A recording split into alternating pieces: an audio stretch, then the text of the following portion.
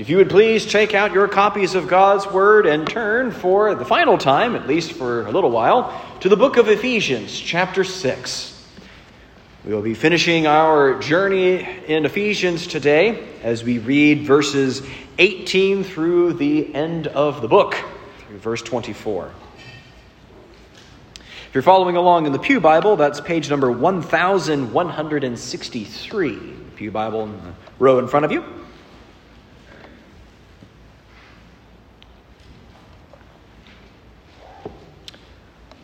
Listen carefully, because this is God's word that is for you today. Again, starting in verse 18. The Lord says, praying at all times in the Spirit, with all prayer and supplication. To that end, keep alert with all perseverance, making supplication for all the saints, and also for me, that words may be given to me, and opening my mouth boldly to proclaim the mystery of the gospel, for which I am an ambassador in chains, that I may declare it boldly, as I ought to speak. So that you may know how I am and what I am doing, Tychicus, the beloved brother and faithful minister in the Lord, will tell you everything. I have sent him to you for this very purpose, that you may know how we are, and that he may encourage your hearts. Peace be to the brothers, and love with faith from God the Father and the Lord Jesus Christ. Grace be with all who love our Lord Jesus Christ with love incorruptible. This is the word of the Lord. Thanks be to God for his word. Let's go to our Heavenly Father and ask his blessing on our sermon today. Oh, Jesus, we do thank you for this passage that we have that's in front of us, this call to prayer.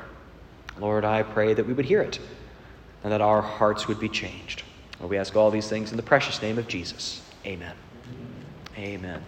It is a fast-paced world today that demands our seeming constant movement. Jumping from one task to another, going in and out of email, and it seems like unless you are constantly being productive on something, you must be falling behind.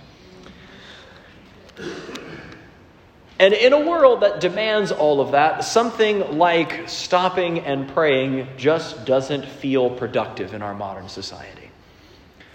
This is something that's, interestingly, it wasn't from a Christian perspective. I was listening to a man who has been known for all the things that he's been able to do. And he has actually talked about that he will take seasons of his life and will purposefully force himself not to do anything.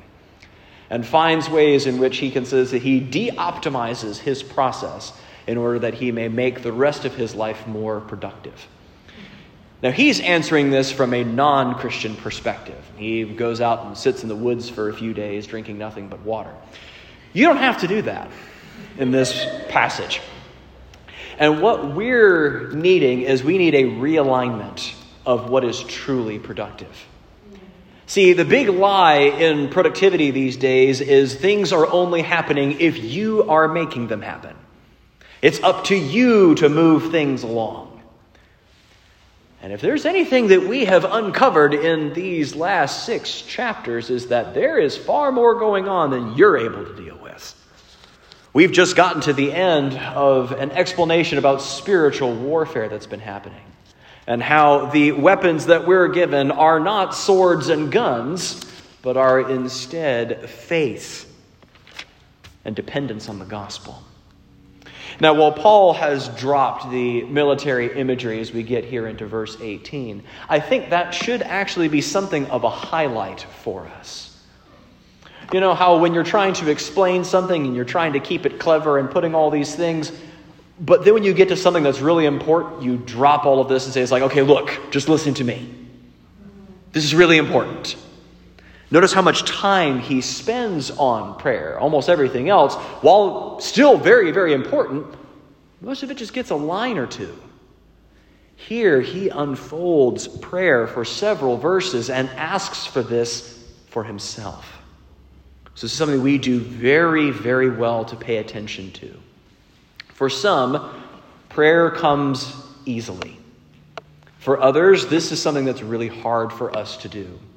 If your mind is somewhat chaotic like mine, the idea of disciplining and saying, no, we're going to stop. I'm going to acknowledge that I'm not the one that's getting things done around here. I'm going to acknowledge that I can't even run myself without asking for help. So that is what we are going to look at today, is the concept of prayer. We're going to have our 2 points today. The first is that, as you can see in your outline on the back of the prayer guide, the first point is that prayer should be a continual, Bible-directed, others-focused way of life. That's what Paul lines out for us here. It should be a continual, Bible-directed, others-focused way of life. And then the second point, and I bring this up because we often forget to pray for this, but that prayer should be offered for the gospel to go forward. When Paul asks for prayer, as the chains rattle as he writes this letter, notice what Paul asks for prayer for, and what a guide that is for our own requests for prayer. So let's begin as we jump into verse 18. And Paul's exhortation that we should be praying at all times. Notice the number of times all comes up as we look into this, that we should be praying at all times, with all prayer, with all perseverance, making supplication for all the saints. We get the picture? Prayer comes up a lot in the Christian life, or it should anyway. And here, when Paul is telling us to be praying at all times, what Paul is not telling us to do is that we have our heads bowed and eyes closed 24 hours a day, bumping into things because we're not watching where we're going. That is not what Paul is asking us to do. But what I think he is asking us to do is actually captured very well. I don't remember the source of this particular thing, so I apologize not being able to give attribution. But I remember hearing one gentleman who said, "I have never prayed for more than 20 minutes, but I have never gone 20 minutes without praying." I like that. Prayer is a way of life for him, and constantly checking in on the Lord. And this is actually much more of a natural process than we think. How often do we pick up our cell phones an hour? Probably even more often than every 20 minutes. Checking in to see with what's happened with the world or who has been trying to get in contact with us. If we were to, every time we were to pick up our phones, which let's just for the sake of argument say that that's only 3 times an hour. And if we were to pray for just 1 minute, 60 seconds of prayer, every 20 minutes, 3 times an hour, you would pray for 45 minutes a day. Put it up to 2 minutes and you double that time. Now you would think if I was to say, it's like, yes, I spend an hour and a half in prayer every day, you'd think, wow, how does he find time for that? 2 minutes at a time. Every 20 minutes. If we were to try something like that, imagine how much of a greater variety of prayer your life might take on. To just discuss with God what happened in the last 20 minutes. The situations you've encountered with your children. Those gospel opportunities that might come up at work. The things that you're worried about. Taking all of those things to him might bring a lot more variety into your prayer by making this just a natural part of your day. Now, if you've scheduled time for prayer, that's wonderful. This is not an either-or sort of a thing. But it's to make prayer a constant part of our life, and I think that's what is captured here in verse 18, of praying at all times. So it's pretty clear that this is what we're supposed to do. We're supposed to pray. But how? How are we supposed to pray? Well, Paul gives us this answer. He says, praying at all times in the Spirit. Now, what does this mean? Some have taken praying at all times in the Spirit to mean that this is praying in some sort of spiritual tongue, where even the prayer doesn't know what exactly she's saying, but is just in the closet and uttering some sort of language of heaven. This is how some people have taken that, but I don't think that's what Paul's getting at here. Contrary to popular beliefs about him, the Holy Spirit is actually quite clear. And he wrote the Bible, after all, so he's not the author of confusion or babble. He's actually quite clear. What I think Paul is referring to here, and praying in the Spirit and in the Spirit's ministry, it actually comes from something that he said back in Romans chapter 8. In Romans chapter 8, verses 26 and 27, here's what Paul says. He says, "Likewise, the Spirit helps us in our weakness, for we do not know what to pray for as we ought. But the Spirit himself intercedes for us with groanings too deep for words. And he who searches hearts knows what is the mind of the Spirit, because the Spirit intercedes for the saints according to the will of God." Do you hear what Paul's saying here? The Holy Spirit is praying for us and for us, meaning he is bringing his requests to God, and he is also taking our things that we have prayed for and is making them what they should be. So when we are praying to the Lord and if we're asking wrongly, this doesn't mean that God is like, well, my hands are tied until you can figure out exactly how to formulate the right words for your prayers. No, the Holy Spirit's worked with that. Someone had pictured this as like when a child wants to give a bunch of flowers to his mom, and he's picked, along with a few flowers, some weeds and maybe some poison ivy along the way. And someone comes along and says, "Yes, I'll take these to your mother," and pulls out those things that's like, no, that's not flower. Here is what the intent of this child was to give this gift to his mother. This is what the Holy Spirit is doing with our prayers. We don't know how to pray for as we ought. It's in Scripture. But the Holy Spirit will work through these imperfect prayers and bring them to what they should be. God himself is working on and through your prayers. But I think that the Holy Spirit does even more than just fix our prayers. He has given to us a guide for what these prayers should be. After all, the Holy Spirit is the one who has inspired the Scriptures of what we see before us. And these can be an extremely helpful guide in determining what our prayers should be. We examine the Psalms, and we see these are divinely inspired prayers. Notice the huge range of emotion that we have in this book of Psalms, and what a guide that can be to our own prayers. But it's not just the Psalms either.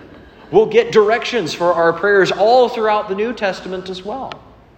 I know sometimes we talk about that prayer should be offered more often for spiritual things than physical things. I've heard people deride praying for the health list as called the organ recital, going over everyone's organs that aren't working. But in James chapter 5, verse 14, it tells us to pray for those who are sick, to offer up prayers for people's health. It's not an either or, it's a both and. All throughout the Scriptures, he tells us for this. And again, we see this again in 1 Thessalonians 4:3. That we would be also for our spiritual things, that we would be the prayers lifted up for our sanctification. So yes, there is a lot that we can pray for, both spiritual health and for physical health. And the Holy Spirit works through them all. This is what it means that we are praying in the Spirit. So be bold in what you pray for. You don't feel like, well, if I don't have exactly the right words, then I'm going to mess it up somehow. No. God is for you, and he is working with even your weak efforts at prayer and my weak efforts at prayer, and is using them for his glory and to accomplish what he wants to. Now he continues here, praying at all times in the Spirit with all prayer and supplication. These are basically two words meaning the same thing, praying for other people.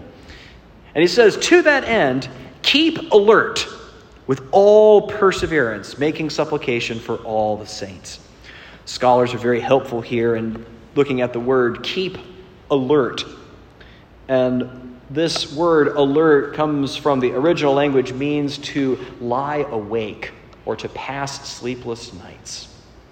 If you have ever suffered from insomnia, you know that is the most alert that you have ever been, isn't it?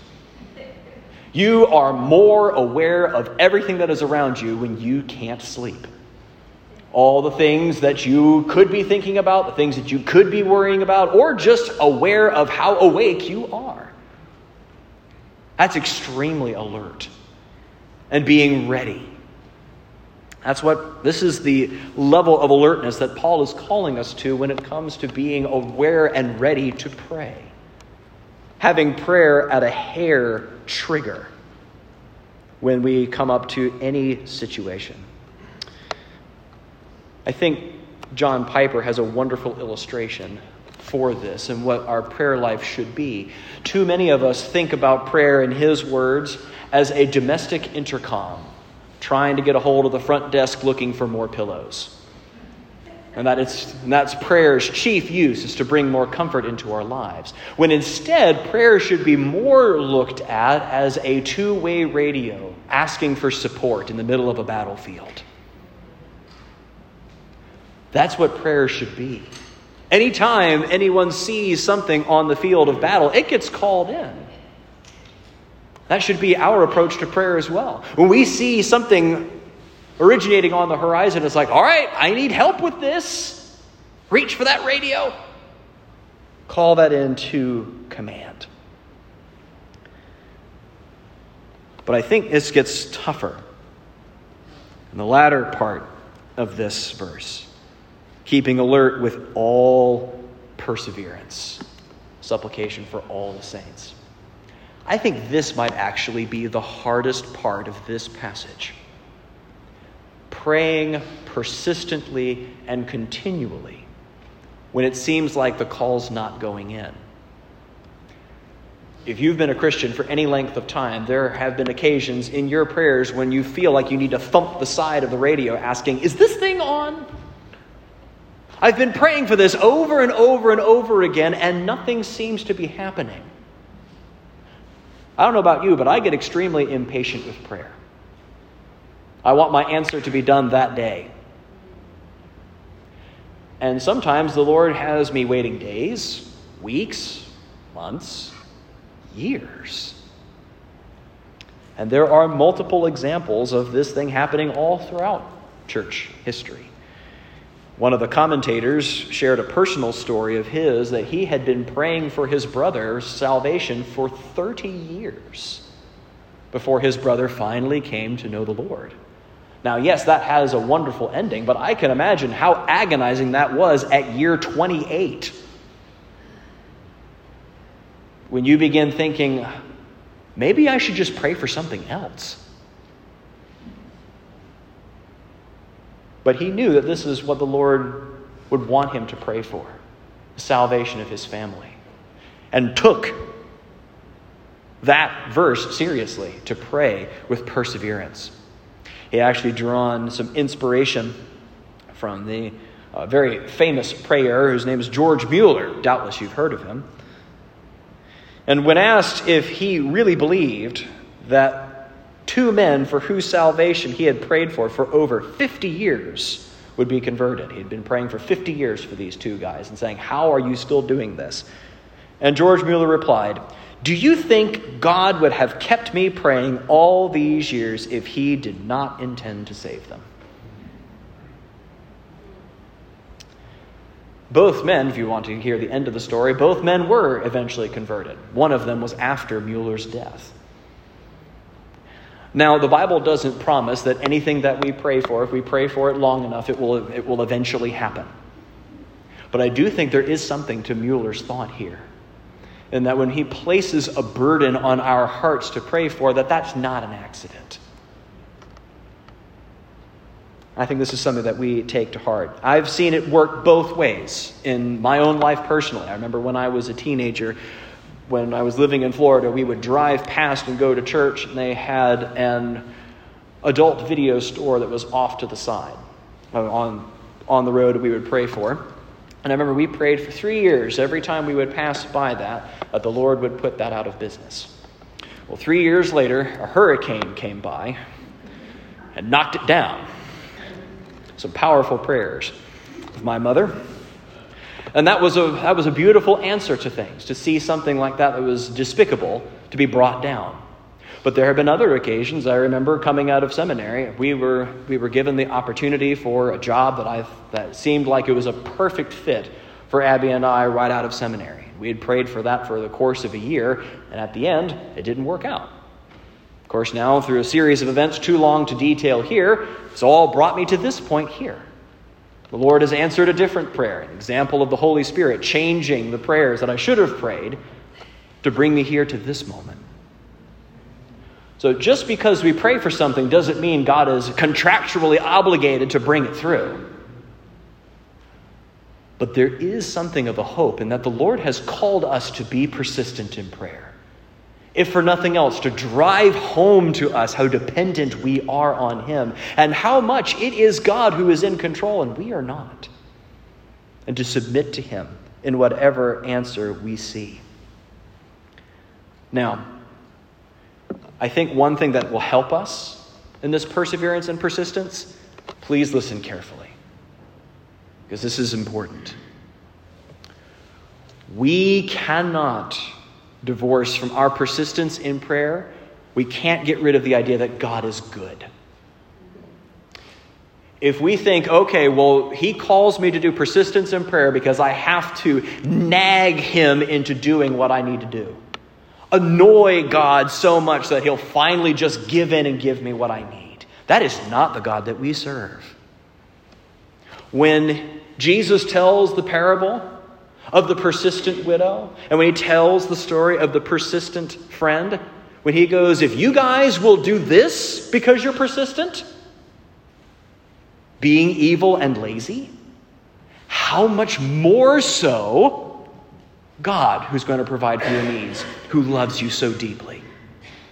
God is good. Sometimes it can seem like He is depriving me of something good. He's not. He's doing something for my ultimate good. Someone, again, I can't remember where I heard this from. There's an illustration of if you've ever been a parent and you get the dreaded recall notice on a child's favorite toy. It's very difficult to explain to a child why they can't have that toy anymore. And we have to take it from them because it's dangerous to their health. They don't understand that. It just seems like you're being a big meanie and a bully. And sometimes we can look at God in that way. It's like, why are you taking this from me? This is a good thing. You're the one who gave it to me. Why are you taking it away? We have to constantly remember that God is good and that everything that He does is for our good and His glory. He set up the world so that our good also brings Him the greatest glory. We don't always see why in that moment. But it's remembering the goodness of God all the way through. That's what will keep us persistent in prayer. We're not calling out to a deaf, unfeeling God. We're calling out to a loving Father who runs to His children. That's a testimony that glorifies God. It's one who continues to come to Him and saying, I know He's good. I know He's good. I'm going to keep coming and keep coming because He's called me to. That's what it is. And that we're to do this for all of the saints, for all of the people that are in the capital C church. We are praying for each of us. No one's left out here. This is something that we're all called to do. But now we get into our second point as we look into verse 19. We hear Paul's request for prayer. Here we found out that prayer should be a continual, Bible-directed, others-focused way of life. Something that's just a part of how we breathe. But now we look at and should not forget that prayer should be offered for the gospel to go forward. Because that's what Paul asks for. He doesn't ask for a more comfortable cell. He doesn't even ask for freedom from that cell. But what he asks is for boldness for him to preach the gospel. That's something, isn't it? The Apostle Paul prays for boldness? Hasn't this guy been stoned before for preaching the gospel? Think he should get this by now? If Paul needs to pray for boldness for the gospel, how much more should we? Is that something that you do when you get up in the morning? Saying, Lord, help me to be bold to declare the gospel today? To remember the gospel for myself? Is this a part of our prayer life? It should be. To open his mouth boldly to proclaim the mystery of the gospel. And we can see how much this has already cost him here in verse 20. For which I am an ambassador in chains, that I may declare it boldly, as I ought to speak. This is what Paul prays for. And at this point, this concludes the instructions that he has to the Ephesians. And then briefly, as he goes here and explains in verses 21 through 24, he gives a final wish and a prayer and a blessing to the people here in this church. Very briefly, he introduces Tychicus, who is the one who would have brought the letter to the people. He was providing something of a letter of reference to him. So this way the church knows this is from Paul, this is legitimate, this is who this guy is. Mail systems were pretty much for the rich. If you were poor, you just had to hope someone faithful would actually bring the message along as you have intended it. And here Paul is saying, this is Tychicus. He's faithful. He's going to explain how we're all doing here. And then he gives us, as scholars point out, a blessing that is reminiscent of all the rest of the letter that he's written to us. That it would be peace to the brothers and love with faith from God the Father and the Lord Jesus Christ. Hear all of these echoes throughout the rest of the letter. Peace that is from God, love that we see in chapter 4. Faith in Jesus Christ, which is central to how all these other blessings come to us. Laying out all of these things for us, and then has a final word of blessing, or a benediction, as we often have in our service. Verse 24, that grace be with all who love our Lord Jesus Christ with a love incorruptible. And this is the letter to the Ephesians. So what's our takeaway from this passage? Our takeaway is that prayer is so important to Paul that we would break away from this military metaphor that we need to emphasize for us. This is something that we offer up constantly because we are in a battle for the souls of people. Paul needed prayer. Jesus himself prayed and asked for prayer. So we need to pray. I know this is something that is very difficult to do. Life is chaotic. Life is hectic. I remember having a wonderful illustration of this from my own wife, who I can testify to you with great authority is quite busy with 2 small children. I remember one particularly chaotic morning, I had said, honey, why not, I'll take watch over the kids here for this time, and why don't you go into the other room and you can do your devotions there. And then she looked at me, and I have a quote.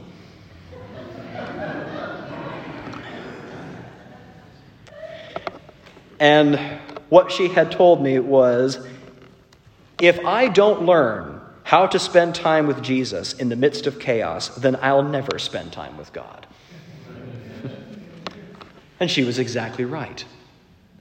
Learning how it is to do all the children, all the things running around, it's making us a priority.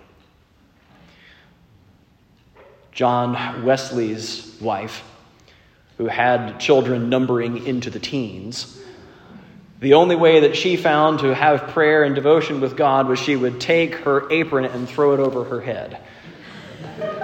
And all the children knew that mom was praying and not to disturb her. So if she can figure it out with 14 kids, we can figure it out as well. The question is not whether we can do it. The question is, will we? Will we make this a priority? I close with a somewhat lengthy quote from John Piper's book, Desiring God. And I think this is worth quoting in its entirety. He says, unless I'm badly mistaken, one of the main reasons so many of God's children don't have a significant prayer life is not so much that we don't want to, but that we don't plan to.